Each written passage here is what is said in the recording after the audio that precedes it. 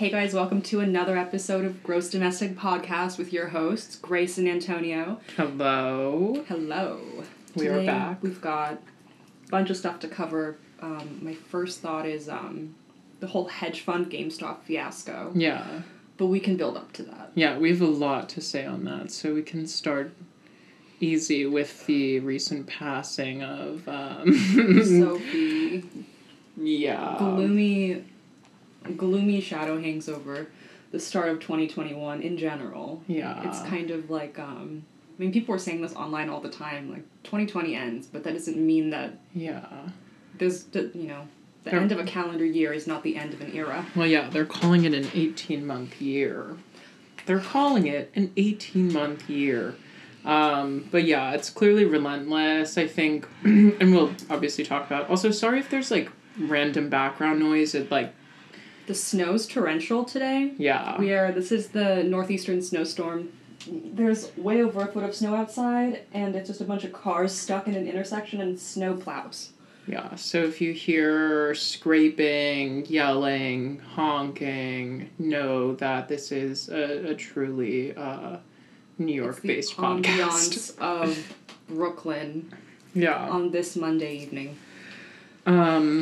Anyway, yeah, I don't mind the snow, but it does really set the tone, I think, for this year. Also brings to mind what you were saying to me earlier about the overall shift in weather patterns in the U.S. Totally. Because this isn't going to be just a one-off year. No. The Northeast is just in for this now. Yeah, I know. I posted once on my Instagram story, and I was like, I hate to break it to you, but, like, every year after 2020 will be worse.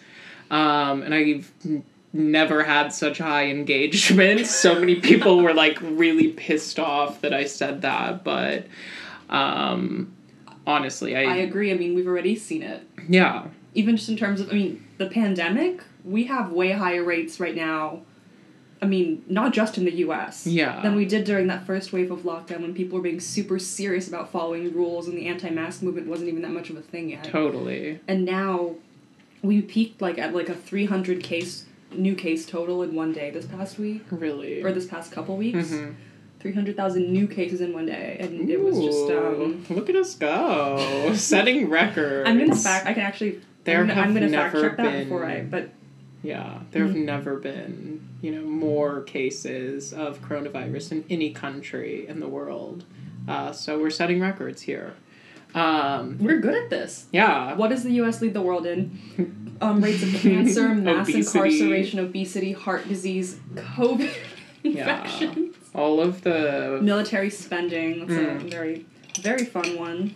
Yeah, so... Oh my God, this is so funny. I'm just trying to look at the New York Times COVID page. Yeah, what are they saying? Oh yeah, this is our peak from mid-December.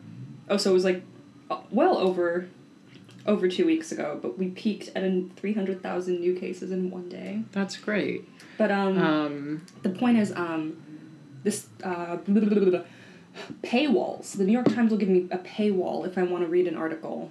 Yeah. If I'm not logged in. So will The Atlantic, so will The New Yorker. The Guardian will encourage you to, donate. You get all these, pop-ups on, Washington Post. All the news sources that aren't super crazy far-right leaning news sources give you paywalls. But you know what's free? Fox News. I kind of like some Fox every once in a while just to shake up my perspective on the world. Well, another funny thing, too, is it's 6 media companies, in the U.S., own, 90% of the media. So it's, I don't know, people have a lot to say about corporate media, and maybe that's for another episode. How much variety is there really, I guess? Yeah, I know. Well, even researching this, Reddit thing, I was I don't know, everyone has the same kind of, watered down take on the matter, and here we are to give... There were articles trying to use Trumpism to explain the whole hedge fund fiasco. Whoa. And I'm everyone on the fringe, on the political periphery, the people who are not centrists are looking at it this is one of the most radical things to have happened in terms of, activism and collective action. And people, in forever, a lot of people, whether they're on the far left or far right, are oh my God, yeah, wow, incredible. But a lot of people, and I'm seeing this on Twitter, are also mad because the people who managed to fuck over Melvin Capital themselves are not oppressed. Totally. And themselves are not leftist activists or, woke, per se. Well... But I'm like, you don't have to be oppressed or a leftist to commit a really radical act. And I think we have a lot to learn from them. Yeah. And we can... Well, no, I was just going to say, for, me... my internet rattled brain, because I honestly had a lot of trouble focusing on reading any of these articles, but for my own edification, and then also any of the listeners out there, can you, because I know you've been really deep in this, give us a recap of what a quick recap of what went down with those. But basically they were trying to... Someone on our Wall Street Bets, you can look up yourself how they noticed. But notice that Melvin Capital was trying to short GameStop stocks. Right. And how you short a stock, it's basically betting that the value of a stock will drop. It'll depreciate, and then, instead of losing money, when you short a stock, you don't lose money when a stock's value drops, you gain money. Right. And how you do that is Melvin Capital borrows a bunch of shares of GameStop stock. They don't buy the shares, they borrow them. They immediately sell them. Right. And then they wait for that stock to drop. So they're betting that the value of that stock is going to depreciate. And as soon as it gets to a comfortably low level, to make sure that something like what just happened doesn't happen, they'll buy all those shares back. So if they borrowed the stock and it was $100, and they sold it for $100, and then it dropped to $80, and they bought it back from $80, they give it back to the person they borrowed it from at $80, not at $100. So they get to keep $20. And that's just how you short a stock. Yeah. Our Wall Street Bets realize they can force Melvin Capital to have to give all the stock back at a way higher value than they borrowed it at or sold it at if they bought up a bunch of shares of the stock and artificially inflated its value. Right. And that was a bit rambly, but how it's basically... we're here today. I'm gonna be honest, still a little bit lost, but basically the little man... Video if you want. I should have just read a little script for how it works. Well, I mean, whatever. I think the broader thing to talk about is really what happened, not necessarily how it happened. True. Because you can get into all of the technical jargon of how a short squeeze works, but for me the big lesson is individual firms like hedge funds and investment banks have huge amounts of capital that they can move around to engage in stock market manipulation on a level that no individual person can. Totally. But suddenly all these individuals on Reddit came together and just did exactly what hedge funds do to each other. Wasn't that the whole thing too? Is basically we profess to live in a free market economy and whatever neoliberal society, but in reality there are power brokers and people who can and do manipulate the market, and when we act in a way that doesn't either adhere to those pre-existing plans or actually asserts the fact that it is laissez-faire, it is a free market in which individuals can participate, it becomes a problem when the capital gains are not going in the right direction. How dare the poors? Yeah. Someone on Twitter on TikTok, I think, tried to call me out for calling people the poors. Yeah. I'm like, sweetie, we're the poor. Yeah, we're all I'm the poor. Come on. Yeah. But it's relative, I think, is your point. That it's we don't control $80 billion in assets like a hedge fund. Neither do the people who made a couple $100,000. I mean, I know people made exponential amounts of wealth, but it's all really kind of relative when you look at $100,000 versus $1 million versus $1 billion, which it's quite literally exponential increases. So yeah, I hear you there. How quickly the government came to the aid of financiers though was really hilarious. And shocking to the point where by the end of the first day of the whole GameStop Reddit Melvin Capital thing, the government was like, okay, well, we're monitoring these volatile markets, and then Right. Robinhood prevents people from from buying. Right. They can only sell out because they were trying to artificially drive prices down on shares, and I'm like, you named this app Robinhood. Yeah. The irony. Stop acting like you actually, like, care about the people. I saw one tweet that was like, you know, like how it started versus how it's going, and it was like from Robinhood. It was like, let the people trade, and then it like ends up like Robinhood has halted trading on like on, you know, whatever GME and AMC stocks, and it's like, well, of course. Like, also, I will say, like, that's such a trend with, like, I mean, it's, like, fintech, but it's still, like, a big tech firm, like, with Facebook, like, move fast and break things, and then it was like, oh, we broke society, Google... like, we broke society, oops, Google, don't be evil, oh, actually, we're, like, incredibly evil, and, like, all of our business is, like... really nefarious. We'll do a big tech episode. I have a lot of takes, but we can wax poetic on Yeah. We can wax poetic on what it means to even like be what the inescapability of an entity like Google even means, but because it feels ubiquitous, but it's really something else. Yeah. But the point right now. Well, okay. I feel like the whole thing with, like, Robinhood intervening... I mean, like, it fundamentally just, like, underscores, like, how Wall Street operates on, like, a day-to-day basis. Yes. And it took an event like this for the public to be like, oh, my God, like, what is going on? You know, like... And really draw a lot of media attention to something that is just, like, not inane, but, like, inherent in the way the system operates. If another hedge fund had done this to Melvin Capital, if two hedge funds had duked it out like this, I don't think this would have made news.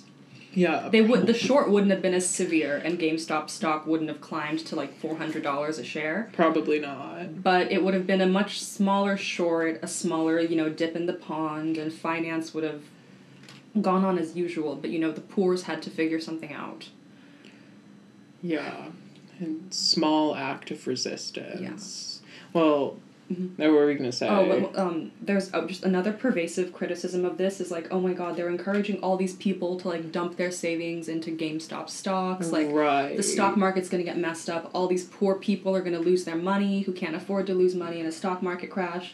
Right. And I just want to make it as plain as day. 85% of stocks owned in the U.S. are owned by the wealthiest 10% of families. The average American citizen does not lose money when the stock market crashes. I mean, like, the crash itself, they don't lose value in terms of, like, owning shares of a company or something like that. They might get laid off because their company suddenly is worthless that they work for, but... Well, it's... it's, like, it's interesting, too, to see, like, when we look back at, like, past sort of incidents that, I guess, like, had as widespread media attention. I mean, this one probably wasn't as, like, universally impactful, but if you look at, like, the dot-com boom, if you look at the 2008 financial crisis, like, people who already had money... I mean, it's not universally true, but a lot of people who already had money, like, reconsolidated their wealth as a result of, like, any kind of, like, severe market volatility. Because they really don't, at the end of the day. It's not like those people... You know what I mean? I feel like their stocks or their investments, like, actually perform... Maybe not better, but, like, they still perform in a volatile market. And they also are allowed to have a diverse enough portfolio and engage in enough insider trading, have some really, you know, phenomenal accountants over at UBS Investment Bank or whatever, that, like, when you're really wealthy, there's a lot of risk involved in trading stock. But if you have a certain amount of money, most of your stocks aren't tied up in volatile, you know, markets. It's not high risk trading. Like you're investing in things like water, renewable energy, fossil fuels. Depending on what kind of demon you are. You might be investing in, like... pick your poison. Yeah, you might be going for, like, Dow Chemical. You might be going for Monsanto. You might be doing Amazon shares. But you're not investing in volatile stock like GameStop, you know? Yeah. This has been a weird middle market. Because Melvin Capital isn't... It's not UBS. It's not Goldman Sachs. like hedge fund. Like they were shorting Millennium GameStop, you know, or something. Yeah. Yeah. Well, I don't know. Not to dunk on a hedge fund. Yeah, I know. I'm like, Melvin Capital ain't shit. And I saw that they actually like lost like so much money in January because of this, which is no like, one is like letting them yeah. trade for them anymore. I'm like, I know. I kind of love to see it though. It's fun. Okay. Well, can I tell you my like hot take? And like, I was actually like, it's funny that you like brought up Fox earlier because I was watching like a Fox. I don't watch Fox. I will serially. say though, you should totally watch things you disagree with. Yeah, that's true. Should. Yeah, that's something you should do. If you don't do it, start doing it. Yeah. But yeah. But I was watching a Fox News video where they were interviewing some dude who is like, I don't know, like affiliated with the Securities and Exchange Commission. And he said one thing that like really stood out to me, which I think you would really like. And I actually have like some other thoughts on this that we can get into. But he referred to it as a reoccupation of Wall Street, which I love that. I loved that, right? I also think it did way more to hurt Wall Street. Totally. And to hurt the public image of Wall Street, even the internal operations of Wall Street, Street in the eyes of the average Joe, of the government official. It did way more to harm Wall Street than the Occupy Wall Street movement did. I always say it. Protests shouldn't be peaceful. They should be disruptive, annoying, and in everybody's way. And an economic. Yes, I think increasingly. The most important part. Because I think, isn't that, like, so accurate, though? And it also, like, was really, for me, like, a testament to the power of, like, digital technology in our lives now, where it was, like, I don't know, like, what, 2011 was the Occupy movement? Like, I mean, granted, we had iPhones, but it was, like, still technically mediated and organized, but now this is kind of, like, a movement or like form of collective action that like leverages digital technology against the system itself. I was rereading a little bit of 24/7 earlier today just to get myself 24/7 by Jonathan Crary. It's in my reading list. He's phenomenal. Some of the language he uses in there, the average Twitter activist would cancel you for saying, but we don't have to get into that. A little esoteric. But the point is, he talks about the what Guy Debord called... No, sorry. What Sartre. Sorry. Edit this out, man. Fartre. What I'm going to leave it in. Jean-Paul Sartre, who got to fuck Simone de Beauvoir, even though she was out of his... Anyways, so, I mean, he's a very clever man, obviously. But, all French intellectuals look like Michelle Houellebecq. I'm convinced. There's a you can plot them on an axis. Yeah, oh my god. Baudrillard just looks like if you inflated Houellebecq. Yeah, and you gave him some, like, facial fillers. Yep. And, like, maybe, like, a laser treatment. Yeah, like... And, like, he didn't smoke as many cigarettes, probably. I feel like Baudrillard woke up, like, smoked 50 cigarettes, wrote some sentence, like... Yeah, like, really nicotine-addled and, like, shaking. He's, like, shaking because he's on coffee, and he's like, That's me every morning. Everything is refracted in everything else, and every day we dice with death, and that's why we drive fast on the highway. And then he'd just go back to sleep at, like, 4 p.m. Yeah. Sorry, but the point was... Yeah. In this Curry book, he mentions this bit about Sartre, where Sartre talks about, like, collective praxis being turned, like, through just kind of, like, the numbing and dilution of everything into, like, this like, word I should just, like, have brought the book. I'm listening. What I wanted to say regarding the, like, reoccupation of Wall Street was I actually did this interesting reading in college by this guy, Bernard Harcourt. Do you know him? I don't know. Vaguely. Yeah, the name is, like, really familiar, right? Yeah. Mm-hmm. But he wrote this piece called Political Disobedience that I thought would be kind of, like, an interesting way to think about, like, what we're seeing now. Because it was about the Occupy protests, and he basically made the argument that there's a difference between, like, what we think of as, like, civil disobedience, because that recognizes that, like, power structures, politics, like, the enforcement of law and order, like, it legitimizes that, whereas, like, political disobedience, which is this, like, new term he's coming up with to describe the Wall Street protests, like, kind of criticizes like all of that at once. You know what I mean? Like the underlying structures. It's like very like a post-structural kind of like protest. Because it doesn't. It's not like we're not in the town square. We're not like burning down the Capitol, which was, I thought it was such a. I mean, it was obviously iconic. It was problematic. It was horrible. But rioting at the Capitol, I think, was less effective than this Reddit thing. Yeah, no, totally. It's like, it's very symbolic, but like, that's another thing where I was like, it's literally like a protest for the digital age. Like, everyone walked in there and just like took pictures because the interest wasn't in like, I mean, yeah, maybe you could say that like people wanted to like kill Nancy Pelosi, whatever. I mean, no comment. Sure some did. A lot of people do. I mean, just anyway, but yeah, where it's like that one was like highly digitally mediated, in a way that like had a real world presence, and this is kind of like the inversion of that, right? It's like it has well, I don't know, maybe it's not an inversion directly, but it's like all digital, and the impact is like so much bigger. Okay, funny that you say inversion. Yeah. Because the quote I was looking for earlier, pardon my Joe Biden-ass gaffe, is when what Sartre termed an inversion of praxis into practical inert activity. And then what Crary goes on to discuss is online activism. And I know this keeps me humble, obviously. Yeah. But how much of it has turned into, and I think we've all seen this like face-to-face online, screen-to-screen perhaps, interface to interface, how much online activism really is impotent activity. But back to your point on a protest for, like, the digital age. Yeah. And effective ways of protesting, and, you know, what's an effective postmodern protest? It's something that, for me, it's something that targets the same abstract, like, ephemeral transition and, like, movement of power, of capital, of money. Preach. That, like, that is used to oppress us. Because I'm going to be honest, what did Foucault say?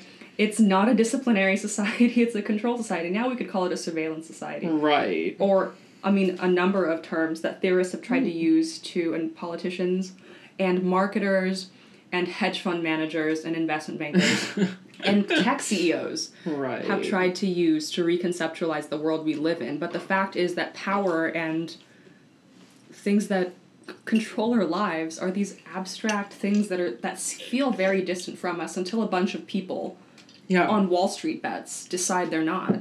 And now they're going to try to, like, you know, pull back again, rein the horse in, make the poors afraid.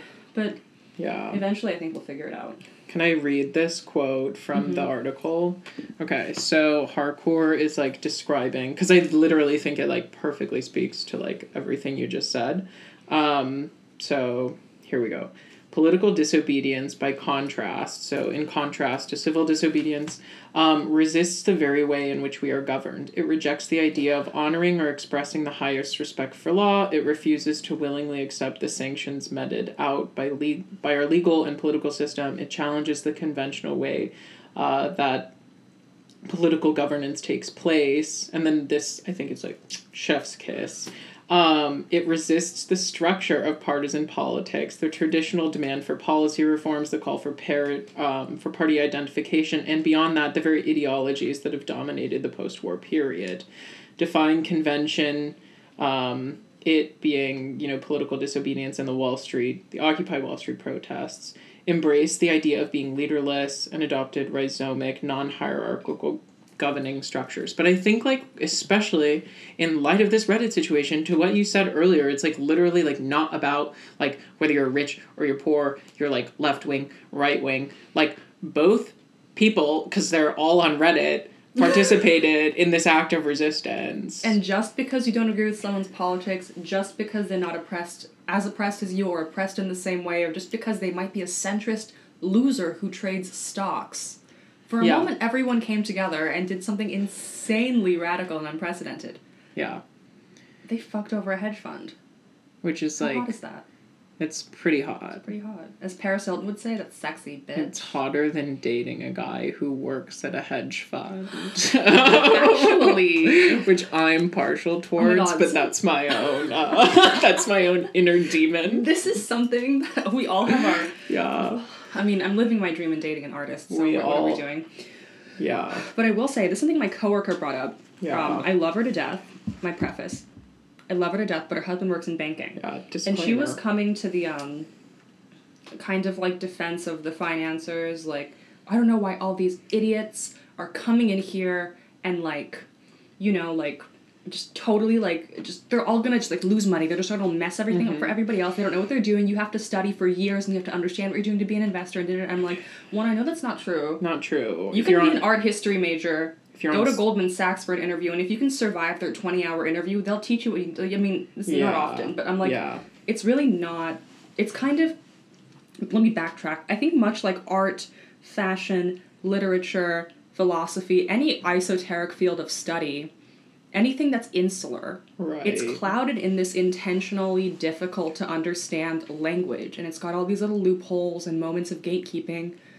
But at the essence of it, you can download an app like Robinhood and do really well. Yeah. It's like an intentionally clouded, obscure, but it's a bunch of bullshit, just like art and fashion are kind of a bunch of bullshit. Doesn't mean I don't like it. I mean, a lot of things, like, kind of erect language around themselves as, like, you know, like a wall of protection, you know, because then it's like it's not as easy to critique the actual problem when you're saying things like liquidate my assets, and it's like, well, that sounds vaguely sexual, but like like what does that literally mean? It's like liquidate my assets, daddy.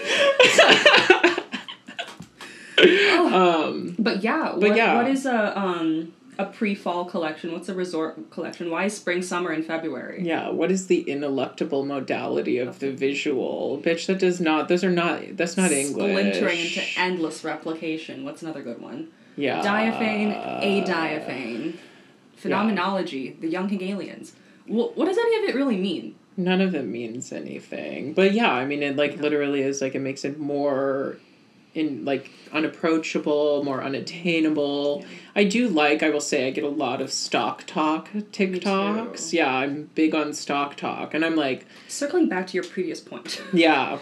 But also I will present a small defense of this. There's a way to use that kind of language, whether what I have to do at work all the time, just you're discussing art. You have to write and stock talk and stuff about it. Yeah. But there is a way to do it legibly, and also, especially in I guess...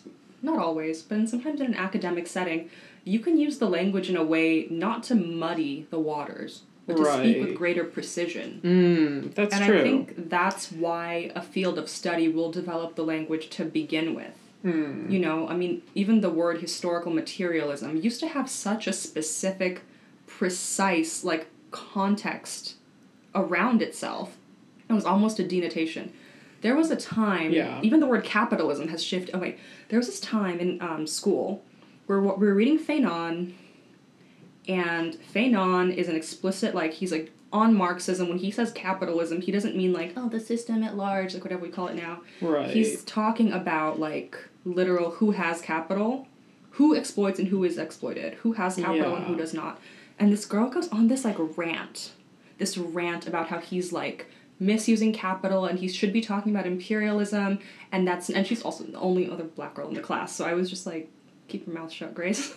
But and how he was just da-da-da, and I was dude, the whole time, if you just had read, I don't know, hadn't read more than the Spark Notes, and I don't mean to gatekeep, because I'm sure she was so busy and didn't have time to do the reading. You know, half the time I didn't, but yeah. I was man, actually, Fanon's such a good writer and is speaking with so much precision about, what he means right now. No, he's not talking about imperialism. Right. I mean, diction is important and meaningful. And yeah, I guess, I don't know, I'm still convinced that, stock and economic language are, inherently meaningless. I mean, the stock market didn't exist until, the Netherlands in, the 1500s when they were just basically trading speculation. Yeah, true. Supply side economics. What's another one? Pareto efficiency. I'm sorry. Just say, no one fucking wins. Keynes. What did Maynard Keynes even do? Keynesian economics. Yeah, we don't need to get into that. You know what I think is funny? Oh, no, yeah, we don't have. But, okay, wait. To circle all the way back to, like, I don't know. I really like thinking about this as, like, a modern day occupation of Wall Street, but it, like, as opposed to the other one where we were just, like, inconveniencing people by, like, sleeping outside of their offices, it actually has, like, real world economic, material impacts on people, companies' profitability, which is so much more damning than like, you know, holding up a sign that says we are the 1%. It's like when people were like, oh, like, how can this protest, like, be peaceful if it's looting? Or the 99%, sorry. Oh, we are the 99%. Yeah, I'm like, oh my god, sorry. I'm like, Freudian slip. We are the phallic 1%. Yeah, we are the 1%. But, it's kind of like economic... Oh, when people were complaining about looting during BLM... Yeah. I'm like, well... If people are suffering under a socioeconomic system that values private property over human life, right, then looting is a valid form of protest. Correct. It's a fuck you to private property. Because when you loot a Target and the shit's insured, it demonstrates that private property is replaceable in a way that human life isn't. And it's also just like, I'm going to be honest, it's not well thought out. Yeah. It's not that effective. I mean, it can be, but it tends to make you look bad. It's bad press. But I do think it is an understandable, inevitable, valid form of resistance and protest, and just sand in the gears. Exactly. Well, I think one interesting thing, too, while we're, like, talking about protests is, like, I don't know, not to be, like, controversial, but it's, like, what, like, legitimate, like, improvements and, like, material shifts did we see as a result of, like, BLM? Like, granted, some police departments did divest, like, I don't think... Kamala Harris, dude. Yeah, I know, right? Like, that's what we got out of it. I mean, I'm sure there were, like, material benefits and, like, obviously it was very empowering. But Raphael Warnock in Georgia... But in the same way that we saw this happen before with, like, Pride, like, I just feel like a lot of companies are just now incorporating the logic of BLM into how they operate when it doesn't translate into any material benefits for Black people.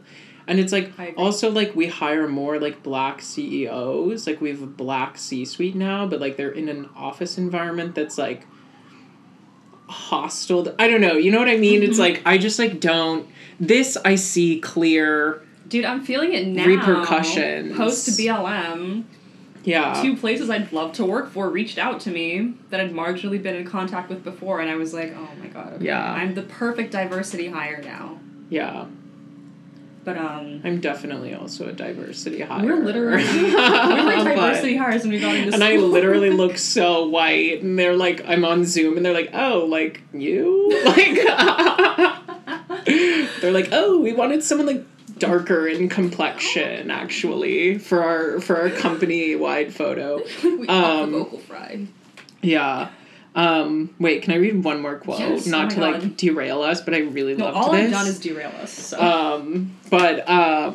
Regarding all of this that we're talking about, Hardcore's still, like, talking about, I'm so glad I remembered this article, honestly, mm-hmm. But he is still talking about Occupy Wall Street, and he was like, this ideological fog blinded the American people to the pervasive regulatory mechanisms that inevitably organize a colossal late modern economy and that necessarily distribute wealth throughout society. And in this country that quietly redistributed massive amounts of resources to the wealthiest elites. A central point of the Occupy movement is that it takes both a big government and the neoliberal illusion of free markets to achieve such massive redistribution. Which I don't think that, like, Occupy was successful in that, but that it takes issue with both things simultaneously. It's, like, not necessarily, like, a political movement. It's not exclusively an economic one. And why I like to place what we just saw in that trajectory of, like, I like that the occupation... Public awakening. Yeah. Trajectory of public awakening. Yeah. In fact, even matches the trajectory that the occupation of Wall Street, as it were right now, isn't a physical one. Right. It's one... Wall Street is taking up more real estate than average in people's heads right now. And people are, I mean, just in the abstract, digitally constructed space of the stock market, which... Can I be honest with you? Yeah. I can't even conceptualize of what the stock market looked like before digital computers. Yeah. I mean, I know, I can read the Wikipedia page. Can I... But, what did you guys do? Just keep your, numbers on your little parchments? I know. What are you doing? Well, the funny thing about that is, too, is, I think a lot of people's idea of Wall Street is, that, Charlie Sheen, Wall Street... Wall Street type. Yeah, sorry, my reference is a little dated. Oh, but, Wolf of Wall Street, you imagine, the trading floor, all the, fucking, mm-hmm. dudes in their suits, scribbling papers and, yelling and, calls. waving, what are you... screaming. Yeah, exactly. And the bell dinging, that doesn't exist anymore because, a lot of the processes of Wall Street, which is why we produce things like flash crashes, are automated. Yeah. It's all mechanical now. It's you have people obviously employed to not maintain in terms of IT, but to run the system, but that world doesn't exist anymore. But it exists in the public imaginary. Yeah, as such. Yeah. It endures.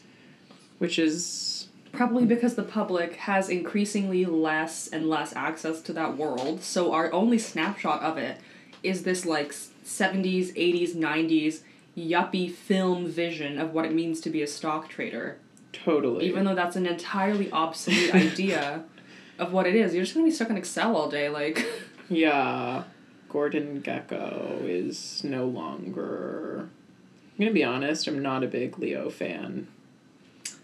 I'm every pod I come on and I have to shit on a celebrity. No, I mean I don't have I'm not a film buff though, and I don't think you are either. I like a certain vibe of film. Yeah. Wolf of Wall Street's not. I've never seen a Leo film that I'm really into. Yeah. No, I was trying to think of something to say about Leo, but I think that pause just speaks to the fact that what do I think of Leo? Opinion. I don't think. He's just not one of the ones that's in my head, I guess. Yeah, he's not. But I could say that about a lot of people. I don't watch TV. I'm not big on the actor or actress scene. I don't know, they're passé celebrities at this point. Yeah.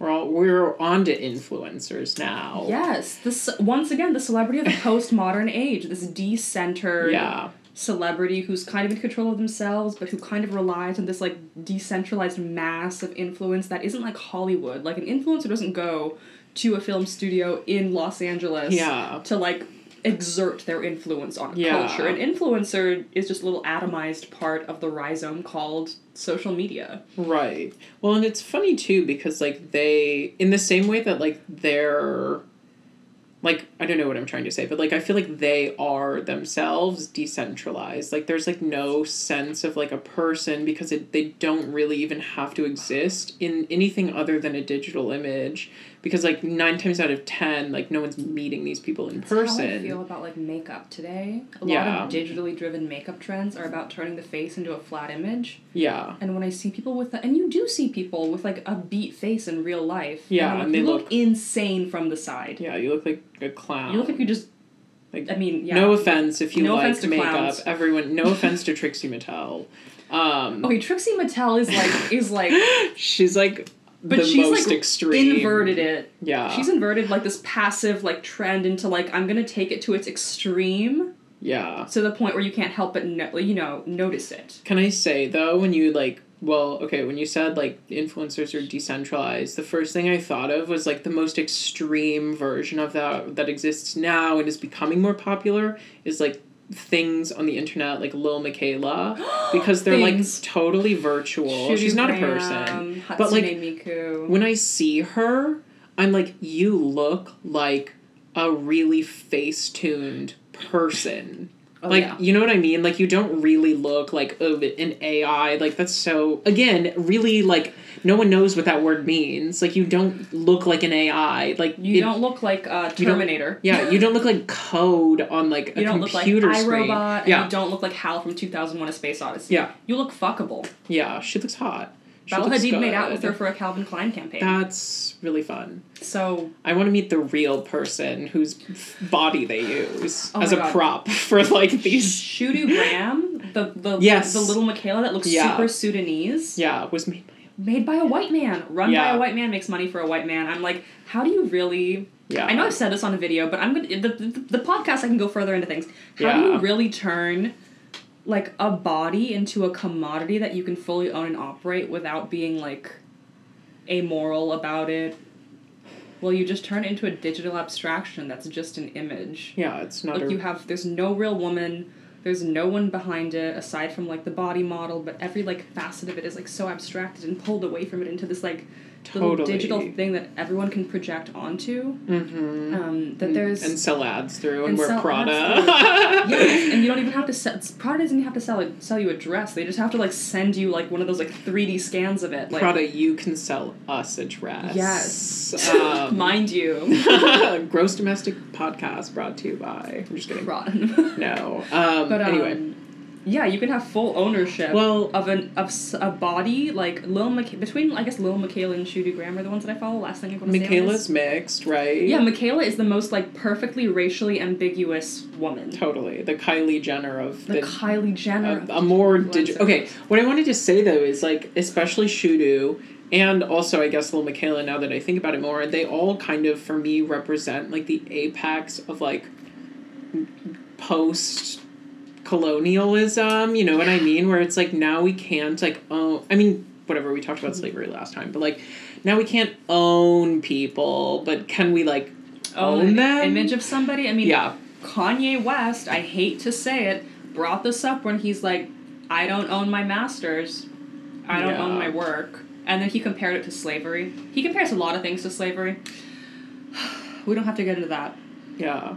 But the co-opting of like, oh, well, this is just like the record of the thing. This is the image of the thing. This isn't the thing. It's the representation of the thing. It's like this like digital trace of like whatever. Yeah. Well, you could make it look like anything in theory too, and it's like, well, why do you choose, or why do all of those like, not to like single anyone out here, but all those like Russian influencers who like convert to black. Oh my god, they're like transracial. I literally think about them all the time. I do too. There's one in Ukraine who comes up on my feed every day because like anytime she comes up, I go to her page and I like scroll through obsessively. It's like I'm not calling anyone out. But she literally, her face looks like if Kim Kardashian was bred with a praying mantis. And then her boobs are so big that, like, the skin on the sides of them stretch because she doesn't have the torso to hold it up because she's clearly suffering from, trigger warning, from an eating disorder. But she still gets, like, a bunch of, like, filler and shit in her ass. Whoa. But also Facetunes it, and I'm like, you know what you look like to me? The most Russian woman. The most Russian woman. But she's Ukrainian. But she's... That was a hot take. That was a... Wait, but she's not trying to be black, is my thing. Because there's a lot of them who do the transracial thing. Yeah, they like... Or maybe not exclusively Russian women, like, but they're like... she's like tan, big ass, big lips. Yeah. So I would say she's like... I don't think she looks any blacker than Kim Kardashian. The classic. Patient zero. The ground zero of being a non-black black woman. Dude, it's really crazy. She even has black kids. She went the whole 9 yards. Well, yeah, now you can't say anything now. Mm-hmm. She's like, as the mother of 4 or 5, I don't know how many children there are, yeah. She's like, I watched the episode of the Kardashians recently where she, like, goes to DC to, like, meet with Trump when she's on her, like... Does she have the bob? I think so. She looked really good. I think she always looks good. She always looks really good, which I hate to say it, but... Anyway, no, that was just very funny, because that was her whole shtick, was like, well, as the mother... And, like, I mean, like, yeah, like, you protect your children. Like, I don't think she's being insincere. I don't either, but I think her, the whole family, and a lot of other shifts that are happening in our culture are just, like, they're symptomatic of a bigger issue around, like, this weird, racially ambiguous... How does a family that's banked so hard on these, like, racialized aesthetics, so hard that in one generation most of them will be part black, like, navigate a political landscape where this racial aesthetic is a liability? Totally. Well, and I don't mean to turn it into something, I just want to, like, something that's, like, so cynical, because I don't think they're being insincere. I don't either. Yeah, I don't either. And I will say, like, they're kind of on the vanguard of, like, bigger trends in American demographics, right? Like, we will be majority minority, we'll have more mixed race people, white people will be, like, quite literally placed into the minority in America in, like, I don't know, 20, 30 years. So it's like, I don't know. We don't need to get into this right now. I think we should flush our thoughts out and just straight up do, like, a shameless Kardashian episode. Yeah. We should do it when the new season, the final season airs. Catch the buzz as it's happening. Yeah. But also because I would do that. We mean it when we say politics and pop culture aren't separate. I know in the last episode I said politics isn't entertainment. But entertainment is often political. Not always, but I also said that entertainment is often political. Yeah, well, they've made it that way. Sometimes I'm like, I just want to enjoy entertainment. But that also, it aligns to what we said in the last episode, where it was, like, politics. And, like, I think also by proxy, or, like, what maybe is, like, the root cause is economics, but, like, politics have entered, like, every sphere of our lives. So it's, like, RuPaul's Drag Race can't just be about, like, having fun and doing drag. It has to have a political message. Or, like, the Kardashians, too. Like, she has to get into, like, prison reform because she's no longer just an entertainer. Like, our culture necessitates, like... I think prison reform fits for her because that's the one thing that I think sense. No Kardashian viewer would be opposed to. I mean, not the one thing. I think she could also have gone for, like... No, I don't think women's rights would worse with Kanye, like, with the whole abortion shenanigans. Yeah, but, I was going to say, she's definitely not going to be, like, an environmental activist. No, she's not. So, yeah, it fit well. But you know what? I'm going to be honest, this is, like, the sad part. She's done more for prison reform than Joe Biden, the author of the 1994 crime bill. Yeah. Like, we'll remind you of that on every episode. And, Kim Kardashian has done more for prison reform than the President of the United States. Yeah. Yikes. And that's cringe. And that's on cringe. Okay. I feel like we've done a good amount of time. Yeah, we can just, like, mess around now. We're on Spotify, Patreon. If you want updates, you can follow our Instagram. It's Gross Domestic Podcast. And like, I don't know what you do, but, like, rate the podcast, tell your friends about it. I felt like you watch podcasts. Yeah, we could, like, record them. I don't know. We can, whatever. But, like, rate the podcast, tell your friends, follow us on IG. Oh, I miss her. We're still working on getting Apple Podcasts set up. There's, like, some weird approval process. So, be patient. Stitch exists. We'll Stitcher. try to figure that out. Stitcher. Oh, that's where Stitcher. I am with that. See, I'm the technical genius here. No, I'm just kidding. I just do PR. Yeah, exactly. We all have our different jobs. Yeah, but anyway. We have strengths. And we have other strengths. Yeah, Boom. Exactly. Bam. We have things that we're, like, pretty good at and other things that we're very good at. What's like a bullshit thought that's been bouncing around your head like a boiled egg underneath the rest of it to this week? I don't know. That's a good question. Like, nothing comes to mind. Do you have one? Yeah. Okay.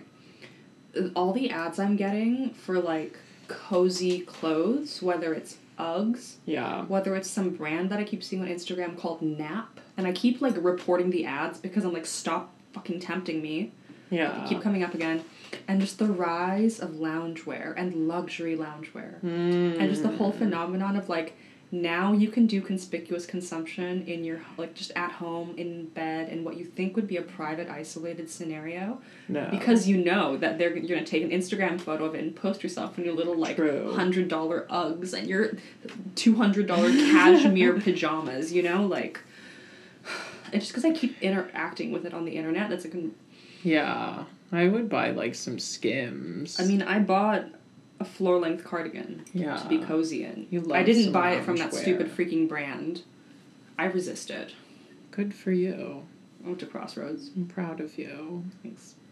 And on that note, I'm like, on that note, follow us on Spotify, follow us on Instagram, and we'll see you on the next one. Peace on Earth.